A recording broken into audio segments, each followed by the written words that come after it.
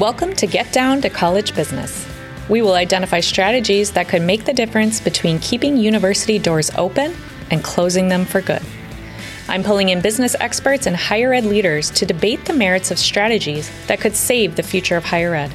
I'm your host, Sarah Holton, PhD. Let's get down to college business. Hi, everyone. This is Sarah Holton and your host. I'm joined today by Dr. Gil Hunter, the Assistant Vice President of Retention and Graduation at Eastern Kentucky University. Welcome, Gil. Hi, Sarah. Thanks for having me today. Gil is an English professor turned administrator, so he's gone to the dark side, with leadership positions as an interim dean, and now he's the assistant vice president. He focuses on improving retention and graduation rates.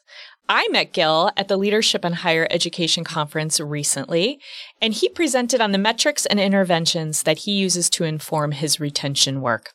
I was so impressed with how intentional and tactical his methodology is, and I wanted to bring him here today to share his expertise with our listeners. So, Gil, let's start with the opening questions that you asked our group at your session at the conference. You asked us, how do you collect your retention numbers? Who sees them? And what do you do with them? Well, there was this long pause. Then a couple brave hands went up, and the answers were sort of along the lines of, someone sends out a retention report after fall consensus, and I look at it. Somebody else said something like, oh, I work in admissions, or I work in institutional research. I put reports together. That's my retention work. And I remember when you were asking those questions, I kept thinking, oh, I just sigh with relief if the numbers are at or above national levels. And then I panic if they dip. So tell us what this scenario was like for you when you first started your retention role at Eastern Kentucky University, and how did you create the infrastructure to affect significant change? Sure. Well, it's a great question, a great place to start. And I appreciated meeting you at that conference as well, and having a great conversation with lots of people at the conference. And in truth, that long pause that you referenced there didn't really fill me with anticipation, I guess, because I expected it. But I also expected people to have much better answers than I was able to provide in that session, because retention work is something that's new to me. And I say new to me, I'm in my 6th year out of 7 years as an administrator doing this retention work, but I am definitely learning on the fly all the time. And I think a lot of people are in that same position. So to answer your more direct question, I guess, the best way I can think of my opening kind of experience in this role was kind of like what, and I assume it's the true story, but kind of like what President Kennedy experienced his first day in the White House. He sat down in the Oval Office at that desk, and his executive assistant walked in, and I don't remember what her name was when I read his biography, but he said, okay, Mrs. Smith, what am I supposed to do now? And she told him, don't worry, Mr. Kennedy, the work will find you. And I've thought about that a lot, because when I got the job, my instinct as an English faculty member, somebody who had spent a career in words, my instinct was I need to learn the data. I need to find the gaps, and I want to help students. And the guidance I received real quickly from my supervisor, the vice president of student success at the time, and the person who had been in the role kind of before me was work with the people engaged in the work. It's not about the data, it's about the work. And so when you reference, Sarah, that I built an infrastructure, it's a really great example of it's not me, it's we, because it does take an entire campus pulling in the same direction, a campus-wide commitment to student success and retention to make retention work happen. It can happen in pockets, but you don't get results when it happens in pockets. So it really is a culture, a mindset, and a commitment to a mission. And that's what we do at EKU really, really well, is remain focused on our mission and committed to it. And we put students first. I think that's really important. Absolutely. And you also said something else at the conference that really ties in nicely to what you just said. You said to us, retention numbers are not retention work. The numbers only describe retention work outcomes, and then they identify the future retention work. So how do you use the numbers, the data to guide your future work? In other words, how do all those numbers inform, everyday tactics and everyday work activities?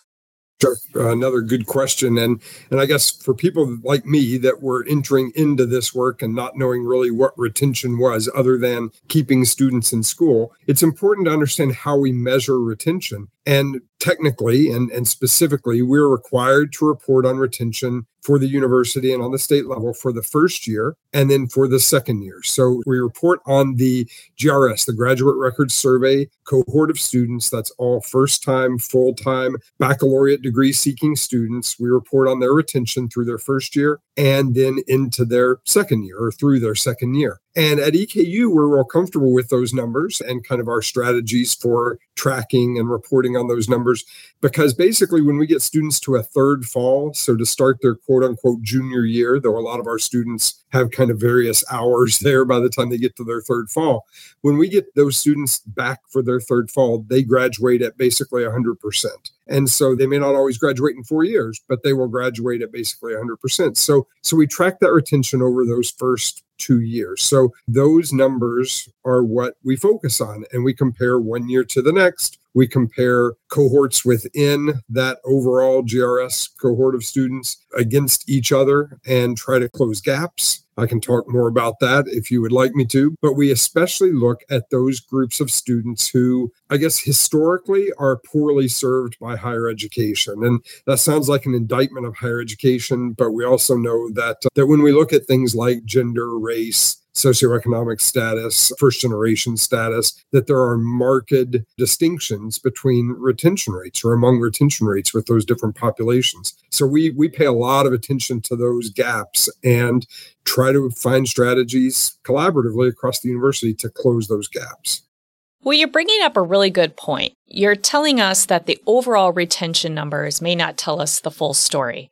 So tell us which specific student populations you're tracking, and beyond what you've already talked about that higher ed hasn't served them well, why is it important to monitor them so intentionally?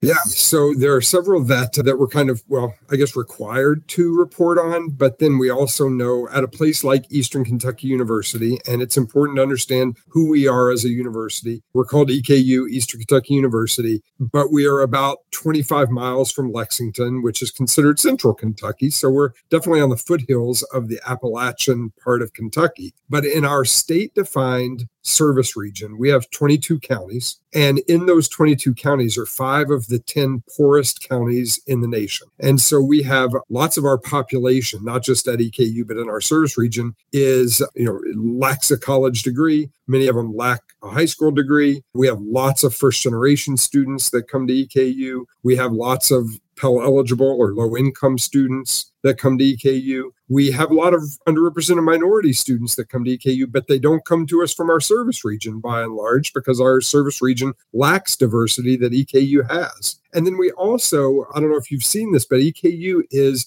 in the last rankings, we're the 3rd ranked military-friendly institution in the country. So those populations that I list, Pell eligible, first gen, underrepresented minority, military dependents, and active duty military and veterans, those are the kinds of populations we track most of the time and most closely. And we know that when we put strategies in place that are going to help those students, they're going to help all students, in part because 42% of our population's first gen. Over 50% of our population is Pell eligible. So we're really moving the needle on our entire population when we target those specific populations. And it could be things, and we could talk more about this as we go, but it could be things that deal with academics, such as registration for classes, academic support that's available, et cetera. But it could also be things that are financial or things that are social or social emotional. Those kinds of interventions we can put in place and kind of build consensus around to really help all of our students. Let's focus on the population of the first gen students. I think many college leaders out there have first gen as probably, even if it's a small number, it's still a very well cared for population. Tell me about some of the specific initiatives that you are running at EKU to target and help and support the first gen students. Absolutely. I'm proud to talk about that, actually.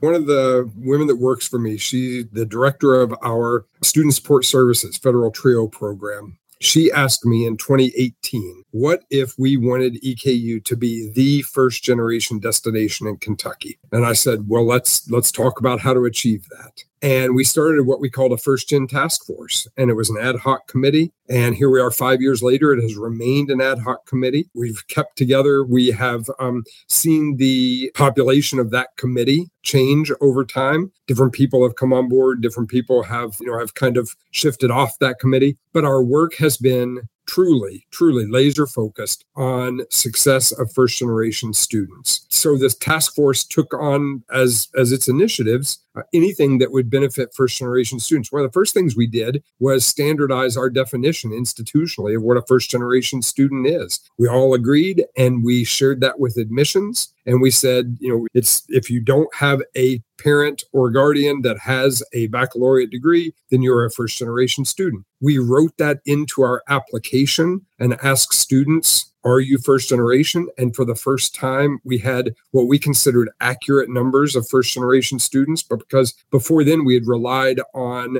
FAFSA data, because the FAFSA asks if you're the first in your family to go to college. So if a student didn't complete a FAFSA, and we get a lot of students that struggle with completing a FAFSA, then we didn't know if a student was first gen or not. So this gave us really actionable information. Another thing we did was we wanted to get other people on board with our first gen initiatives. And so we, in 2019, put on the first, what we called Gen 1 conference.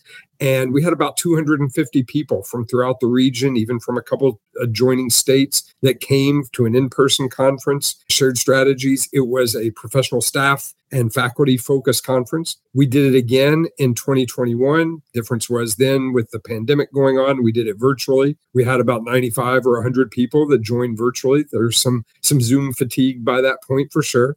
And each time we did it, people asked us, well, what are you doing for students? And we could count pretty clearly the things we were doing for students at every turn. But then this year, we decided to shift our focus a little bit and do our third Gen 1 conference. But we did it on November 8th. And it was a student-facing conference for the first time. So we brought together, there's about 120 first year and second year first generation EKU students. And we put them through a day-long conference that focused on sessions on time management, study skills, preparation for on-campus employment if they were seeking that, some career readiness things they could do, ways to prepare now as first and second year students for graduate school later on, networking and building your brand, lots of those things that we thought kind of met students in the moment. And we were really excited to see the outpouring of support for it. Lots of sessions, lots of attendance, and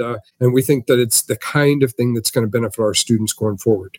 Those are some great tactics, and I really appreciate that you started with trying to define the parameters around who belongs to this population. Because if you don't start with who's identifying and what makes them this population, such as first gen, you could miss some if you're not intentionally seeking that out. The second thing I wanted to highlight is that you still have ad hoc committees going 5 years later. Yeah, unheard of, right? Only in higher ed would something be ad hoc for 5 and more years. Right. And maybe I use that word incorrectly, but it's not one of those standing university committees. We have just made the choice year after year to continue the work. Well, and I think that brings up another interesting point, though, about how retention might be an afterthought. It wasn't a standing committee. Right. That's right. You also monitor first day drops and the MELT during opening weeks of the semesters. So what do you do when a student falls off in the early days of the semester? What kind of interventions? What do you do to kind of pull them back in? Well, Sarah, what we do and what we need to do might not be the same thing in this case.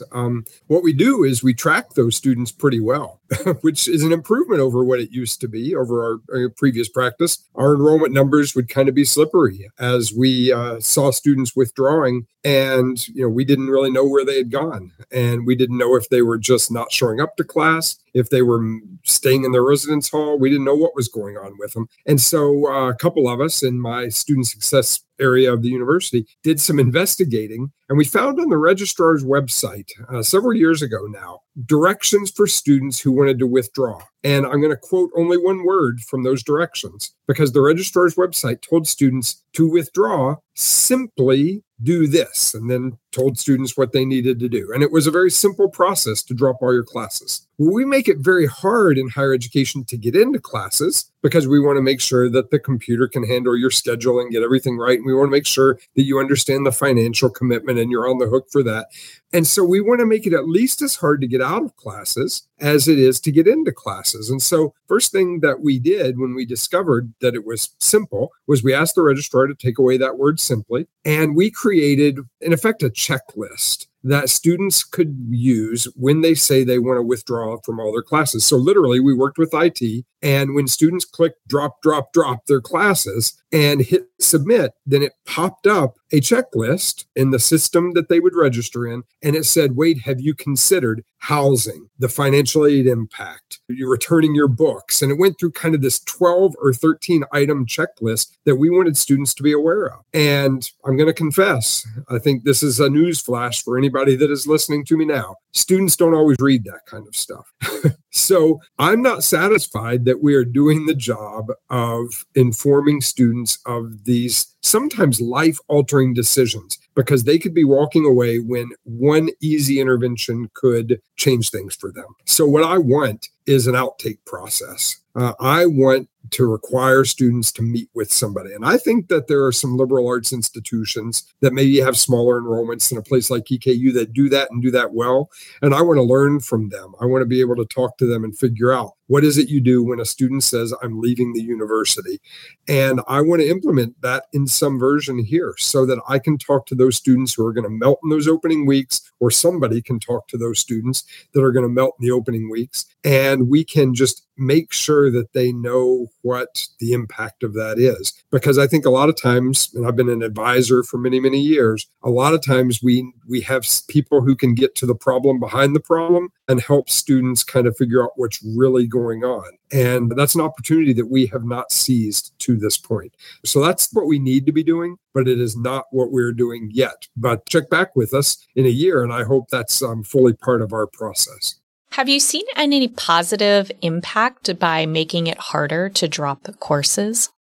Yeah, I would say yes. We don't stop students that want to drop from dropping. But what we do, and I say this all the time around this campus, is that we're kind of like machine learning all the time too. Because what we want to do is find out from students what is causing them to drop and then apply that knowledge to students in similar situations in the future. So we may not be able to retain that student, but we know that next semester, there's going to be 4 other students in a similar situation. So if we can plan that intervention earlier, for example, a student is homesick. If we can figure out how to help with a student's homesickness earlier, then we're going to keep those students from reaching that same point of withdrawal.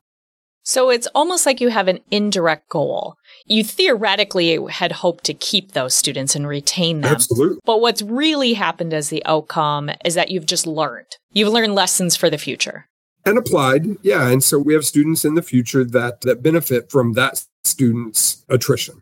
You use a couple of student surveys. You use some metrics to gauge student success. Tell us about them and what interventions do you use and what do the metrics and surveys do to indicate when help is needed? Yeah, you're probably being generous in saying we use a couple of surveys because we are risking survey fatigue, I think, with our students. We ask them, I guess the easy way to say it is we ask them how they're doing all the time, how things are going all the time. And we're not as strategic with it as I think we could be. We kind of just shoot widely and hope that students will respond. But we do. We start in the first few weeks of the semester. We ask how things are going, and then we look for ways to respond. We look for ways to intervene based on their responses. Sometimes we ask them how things are going in class. Like we will give students, first semester students, a diagnostic that, asks about their confidence in things like time management and study skills and working with other people and seeking help when they need it. And when students indicate a lack of confidence in those areas, we have advisors and instructors of those first year courses that can intervene. Other surveys or check-ins happen outside of class. In the third week, we check in with students and we ask them how things are going. We ask them, are you going to class? How many classes have you missed? And we ask, is there any help you need? And we give them a list of 7 or 8 different things that we could potentially help with. And then depending on their answers, we connect students to resources. Could be tutoring, could be meeting with their advisor about a class, could be something like that. The following week, we do progress reports. A lot of universities and colleges use an early alert system. We call our 4th week progress reports. But one thing we do with that is it's simply a satisfactory or unsatisfactory. Every instructor participates. We're proud that we had 98% participation in 4th week progress reports this fall. But one thing we do with those is we compare students' 3rd week survey responses, telling us how things are going, to their 4th week progress reports. Because, and this sounds like a loaded word, we want to identify students who are delusional, students who tell us everything's going great, and then they get nothing but unsatisfactory progress reports. We want to identify those because the intervention for them might need to be a little bit different than just, hey, let's get you to tutoring. It might need to be some expectation setting, reevaluating what progress looks like at that point. And the beauty of an early alert is there's still time to do that kind of thing. And then at midterm, we get to do the same thing and we align midterm data, those estimated GPAs, those grades per class. We align that with progress reports and also with student responses to those opening week check-ins. And then we do a last kind of end of the semester check-in as well. We just, again, send that out widely, hope for a good response rate, and then try to decide which pieces of the student's response are statistically significant and can be kind of applied to the wider student body. We get, good response, but not great response to that one. But it does give us information there right before finals that kind of gives us a sense of where students think they stand.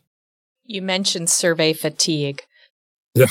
If you had to pick, let's say 1, 2, or 3 of the surveys to continue going forward with next semester or years beyond, which ones would you choose? Which ones have the most valuable info? Yeah, well, I think that early semester one, of course, is important because it gives us that chance to intervene early when there's still time to turn things around. That's really important. What I think we need to be able to do is be able to follow up strategically with those students who confess that things are not going well, because those are the students who are either not getting engaged or finding themselves in over their heads really early. And so those are the ones, like if students tell us everything's going great and then their midterm grades bear that out and they have all A's and B's, they may not need us to follow up with them. But if we could be more strategic and really kind of continue the conversation with students who tell us things aren't going well, and then we see evidence that is so, then we probably can help some of those students persist when, we've otherwise kind of let them sink or swim. When students self-identify as having specific issues or troubles or obstacles that they're facing, are the responses that they receive for resources and help and support, are those automated or are they individually triaged? I'm wondering about manpower.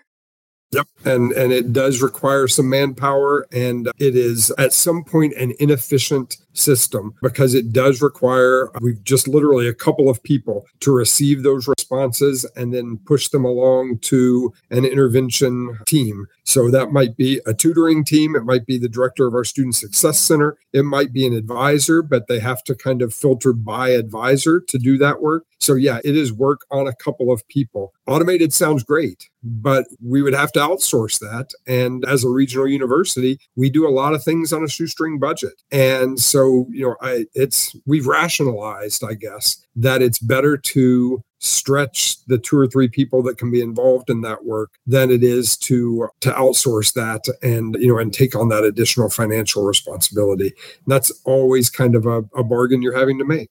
Share with us some of the ongoing interventions that you're using to keep students enrolled. I know you mentioned a few at the conference.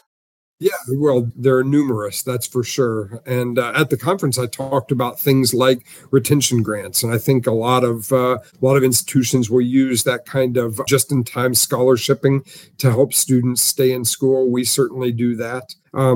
We have, a variety of other interventions, some for relatively high achieving students, some for students at risk of going on probation or suspension, some students that, are floundering socially or otherwise, certainly some that are floundering financially, I guess, too. But, the truth is, I guess I could paint some of this with a broader brush. Most students don't need retention intervention. At most universities, most students do what they're supposed to. And that's true at EKU also. Most students register for classes when they're supposed to register for classes. Most students go to class. They get good enough grades. They avoid, academic troubles. They pay their tuition. They meet with their advisor when they're supposed to. They do the things we want them to do. It's a minority of students that we spend a lot of our time and effort focusing on. But at a place like EKU, that's consistent with our mission. We call ourselves a school of opportunity, and we give students the opportunity to succeed, and then we give them the support they need in order to do that. So these retention interventions are available. That's probably the best word to use. Available to students to make use of, but most of them aren't forced on students because we want to give them the opportunity to make use of them. So that said, retention grants. Students have to seek out retention grants. Those are meant to bridge the gap between where students are financially and where they need to be in order to register for classes. We have what we call a campus resource access flipbook. It's kind of a long name there, but what we wanted to do was bridge the gap for students and advisors between where they are in terms of campus awareness of resources. And in truth, that's not unique to students. It's not even unique to first generation students. Many of our faculty advisors and faculty members don't know what resources are available on campus. So we created what we call a flip book that is readily available for advisors and for faculty members. We had IT push it to every desktop on campus. So it's there as a document on their desktop. So when a student's sitting there and they get to the problem behind the problem with an advisor or a faculty member and say, hey, class is going fine, but I need a job. Well, there's a tab in that flip book that takes them, here's where you go, here's who you contact to. The flip book has a QR code so students can take a picture of it and go right to the website and apply for a job, a campus job right there. There's a flip book page for every resource we could put together. So, those are just examples of how we try to connect students to the interventions, but we just make them available. And I do think that's the best word we can use. Kind of like School of Opportunity. We give them the opportunity and then they have to choose to make use of it. And that's what we want, is to be strategic enough to get the right students making use of the right resources at the right time. So this flipbook sounds like essentially an electronic shortcut to find help and resources for students that they may or may not pertain directly to academic in the classroom experiences. Absolutely. And it's one of the initiatives, I maybe should have mentioned it earlier, but it's one of the initiatives that grew out of the First Gen Task Force.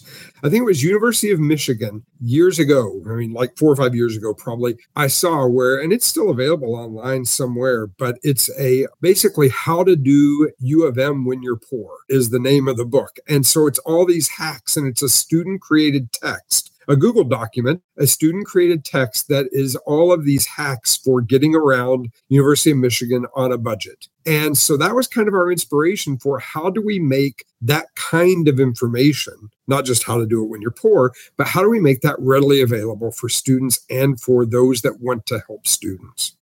Another intervention that I heard you speak about previously was for students who may be trying to withdraw, and you have a recruit back process. Can you tell us about this recruit back process? Yeah, it's not really for students who actively want to withdraw. It's for students who passively don't register for classes, don't engage. And so they're the greatest withdrawal risks without going through the deliberate steps to withdraw.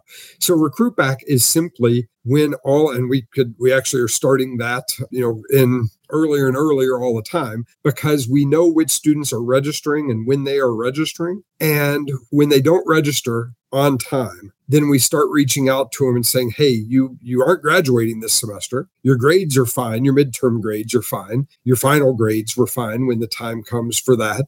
and you haven't registered. So is there anything going on that I can help with? And we have advisors do that in terms of an email or a text message or a phone call. We have some colleges on campus that will send a postcard and say, hey, they like postcards because, a parent may check the mail and say, wait, you're not registered. But that email or that postcard will simply say, hey, we see you're not registered yet. Here's my office phone number. Give me a call. I can help you with anything you might need. And we identify a lot of problems that way. We identify a lot of students who say, yes, I'd like to come back, but here's why I can't. And we never know, I guess this is the easiest way to say it, Sarah. We never know who's going to respond to what and when. And so we try to be available when those students will raise their hand and say, I'm glad you asked what's going on because here's what I need. And the reciprocity of that, us pouring into students selflessly in some cases, saying, hey, we want to help. We want to help you get where you want to go. That's a hard pull for some of my colleagues because once students get their feet under them, then they don't look back. They make good progress. They reach graduation. They don't look back and say thanks because they're just busy going about their lives.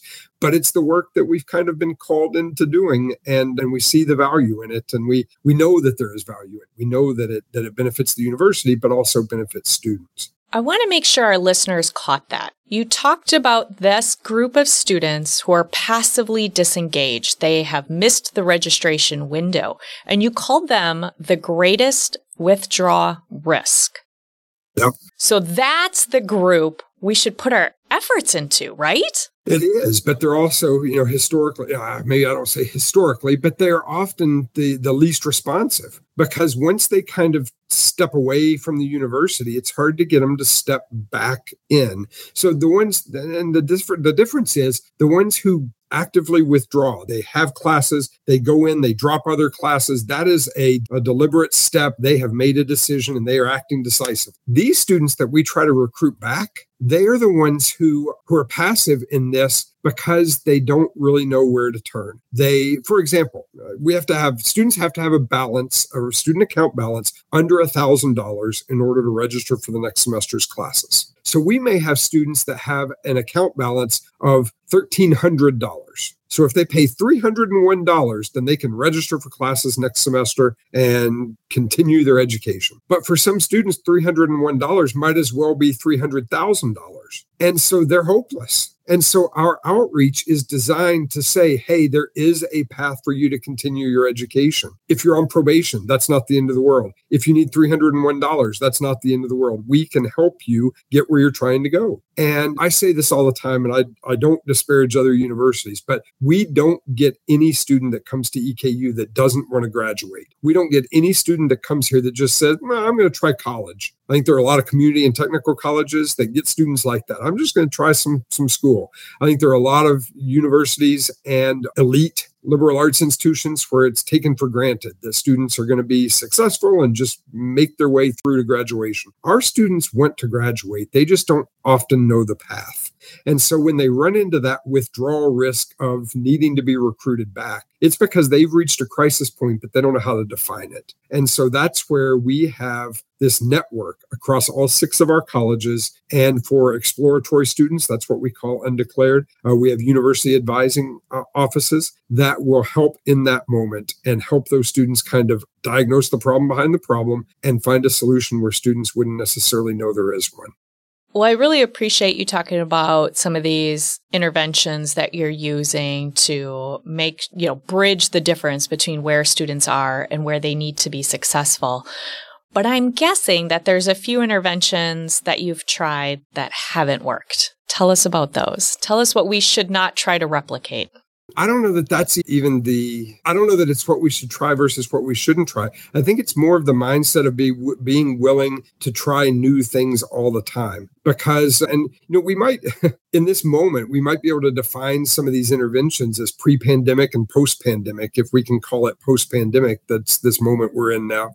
The things that used to work don't always work now. Students have realized after the pandemic that they want flexibility in their class schedule, that they can do things by Zoom instead of in person, that they can kind of come and go. Class attendance is a problem in ways that it wasn't before the pandemic here at EKU, and I think a lot of places nationally.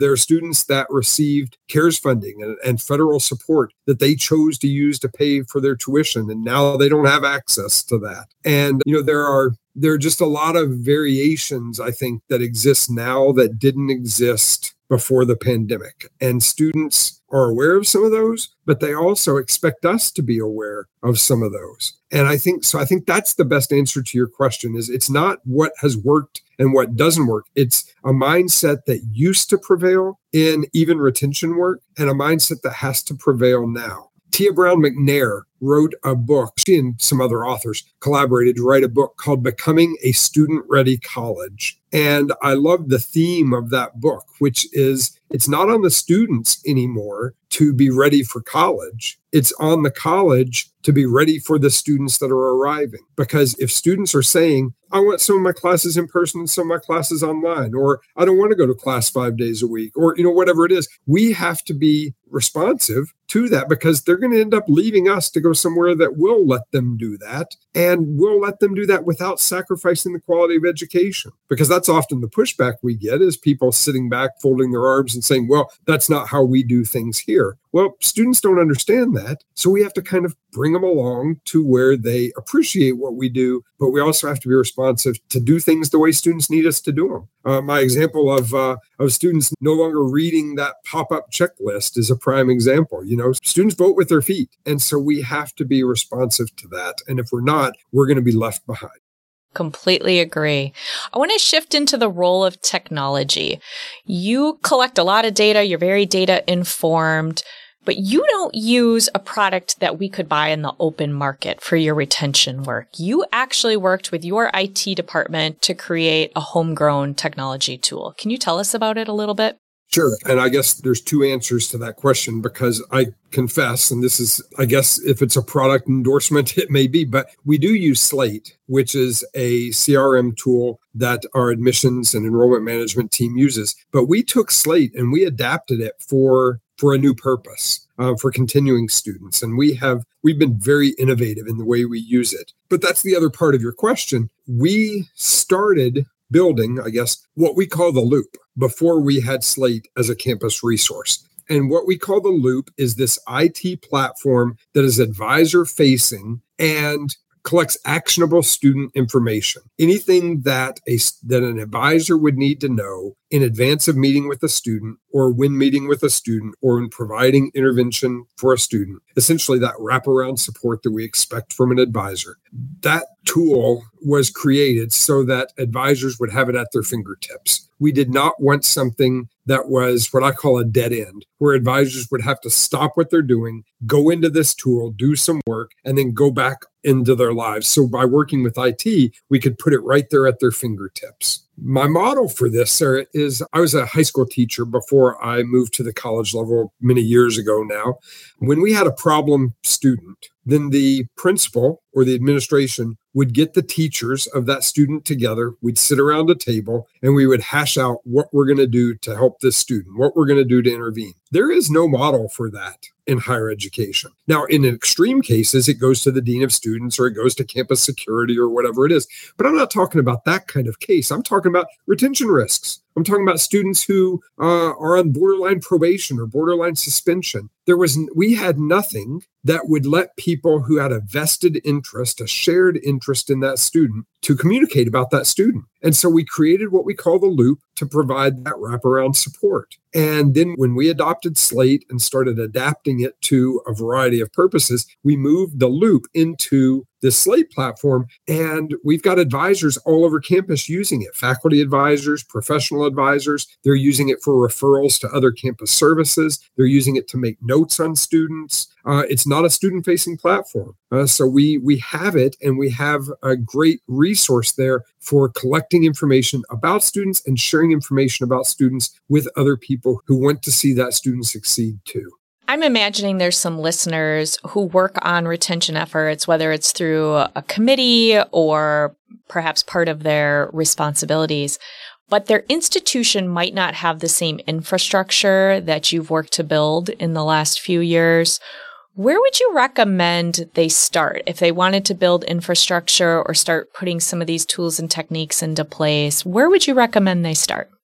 Well, I think it depends on how seriously you want to take retention efforts. But I think, all of the change management, change leadership, even crisis management literature says that you have to over communicate. And I think that's the place to start. It just takes a person or a group of people on a campus who aren't going to accept silos that have traditionally defined campus life. We have to have a group that says, I know I'm in this division or this area of the university, but if retention matters, then we're going to make sure that everyone across campus is informed about retention initiatives, retention progress, whether or not we're meeting goals. You're going to have to get people involved in setting those goals and then tracking those goals and talking about those interventions that are possible.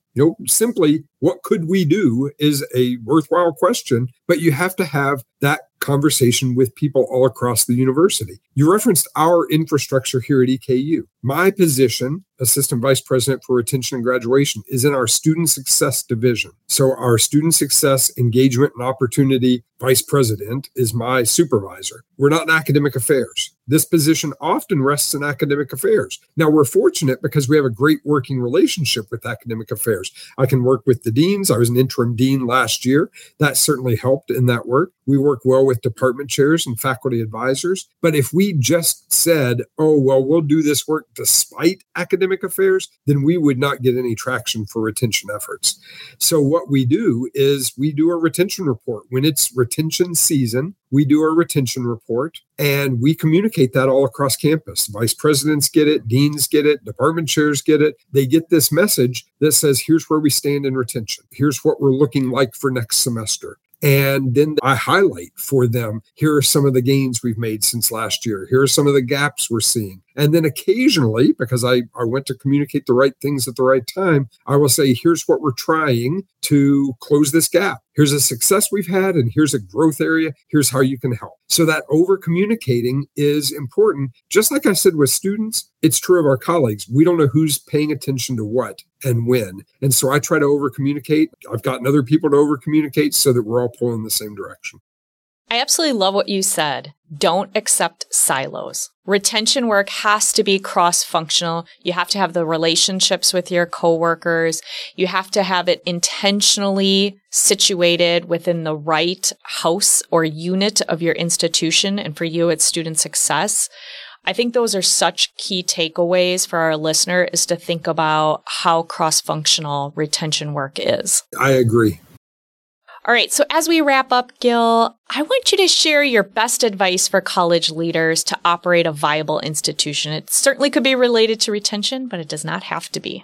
Well, I guess I'll keep it retention focused. And that is to say, I know that your podcast, Sarah, is focused on business, and there is a business angle to retention. Retention efforts cost money, but there's also a return on that investment. And I think that investment has to be seen in the immediate, but also in the longer term. And I'm embarrassed to say we've made it through this entire conversation and we haven't once used the word engagement in the right way as a synonym for retention. Because when we're talking about retention efforts, what we're really talking about is student engagement, because we want students to be engaged with the process of learning, the process of growing as a college student, the process of building affinity for the institution. Because ultimately, retention efforts are designed not just with the immediate return of let's keep students involved, engaged, registered for next semester, making progress toward toward graduation in their career. Ultimately, retention efforts are designed to build an affinity for the university that,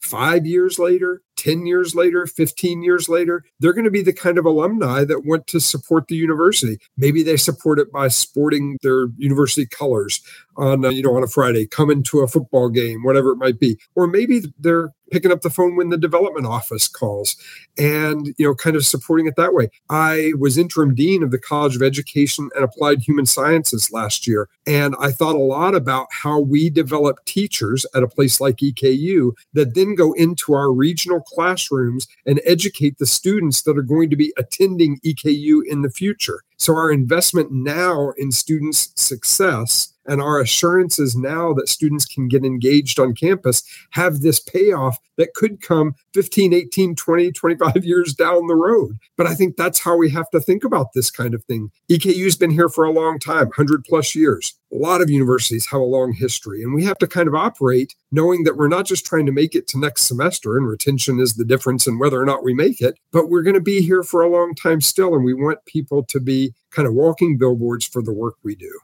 I love that idea of playing the long game, that it's more than just keep them on for their second year of school, but rather, create true engagement and meaning in their lives, and that they can turn around and it can be a very mutually beneficial relationship. Well, Gil, thank you so much for being here today. I'm sure some of our listeners are going to reach out to you, learn more about your work as a retention specialist. So I'll be sure to include your LinkedIn in our show notes. Thank you so much. Yeah, please do. I really appreciate it. It's been great to talk to you. Thank you. All right, take care. To support the cause of the affordable college experience, visit us at highlevelleadership.com. Read our blog and join our email list to get connected. Follow us and leave a positive review on your favorite podcast app. Let's get down to college business.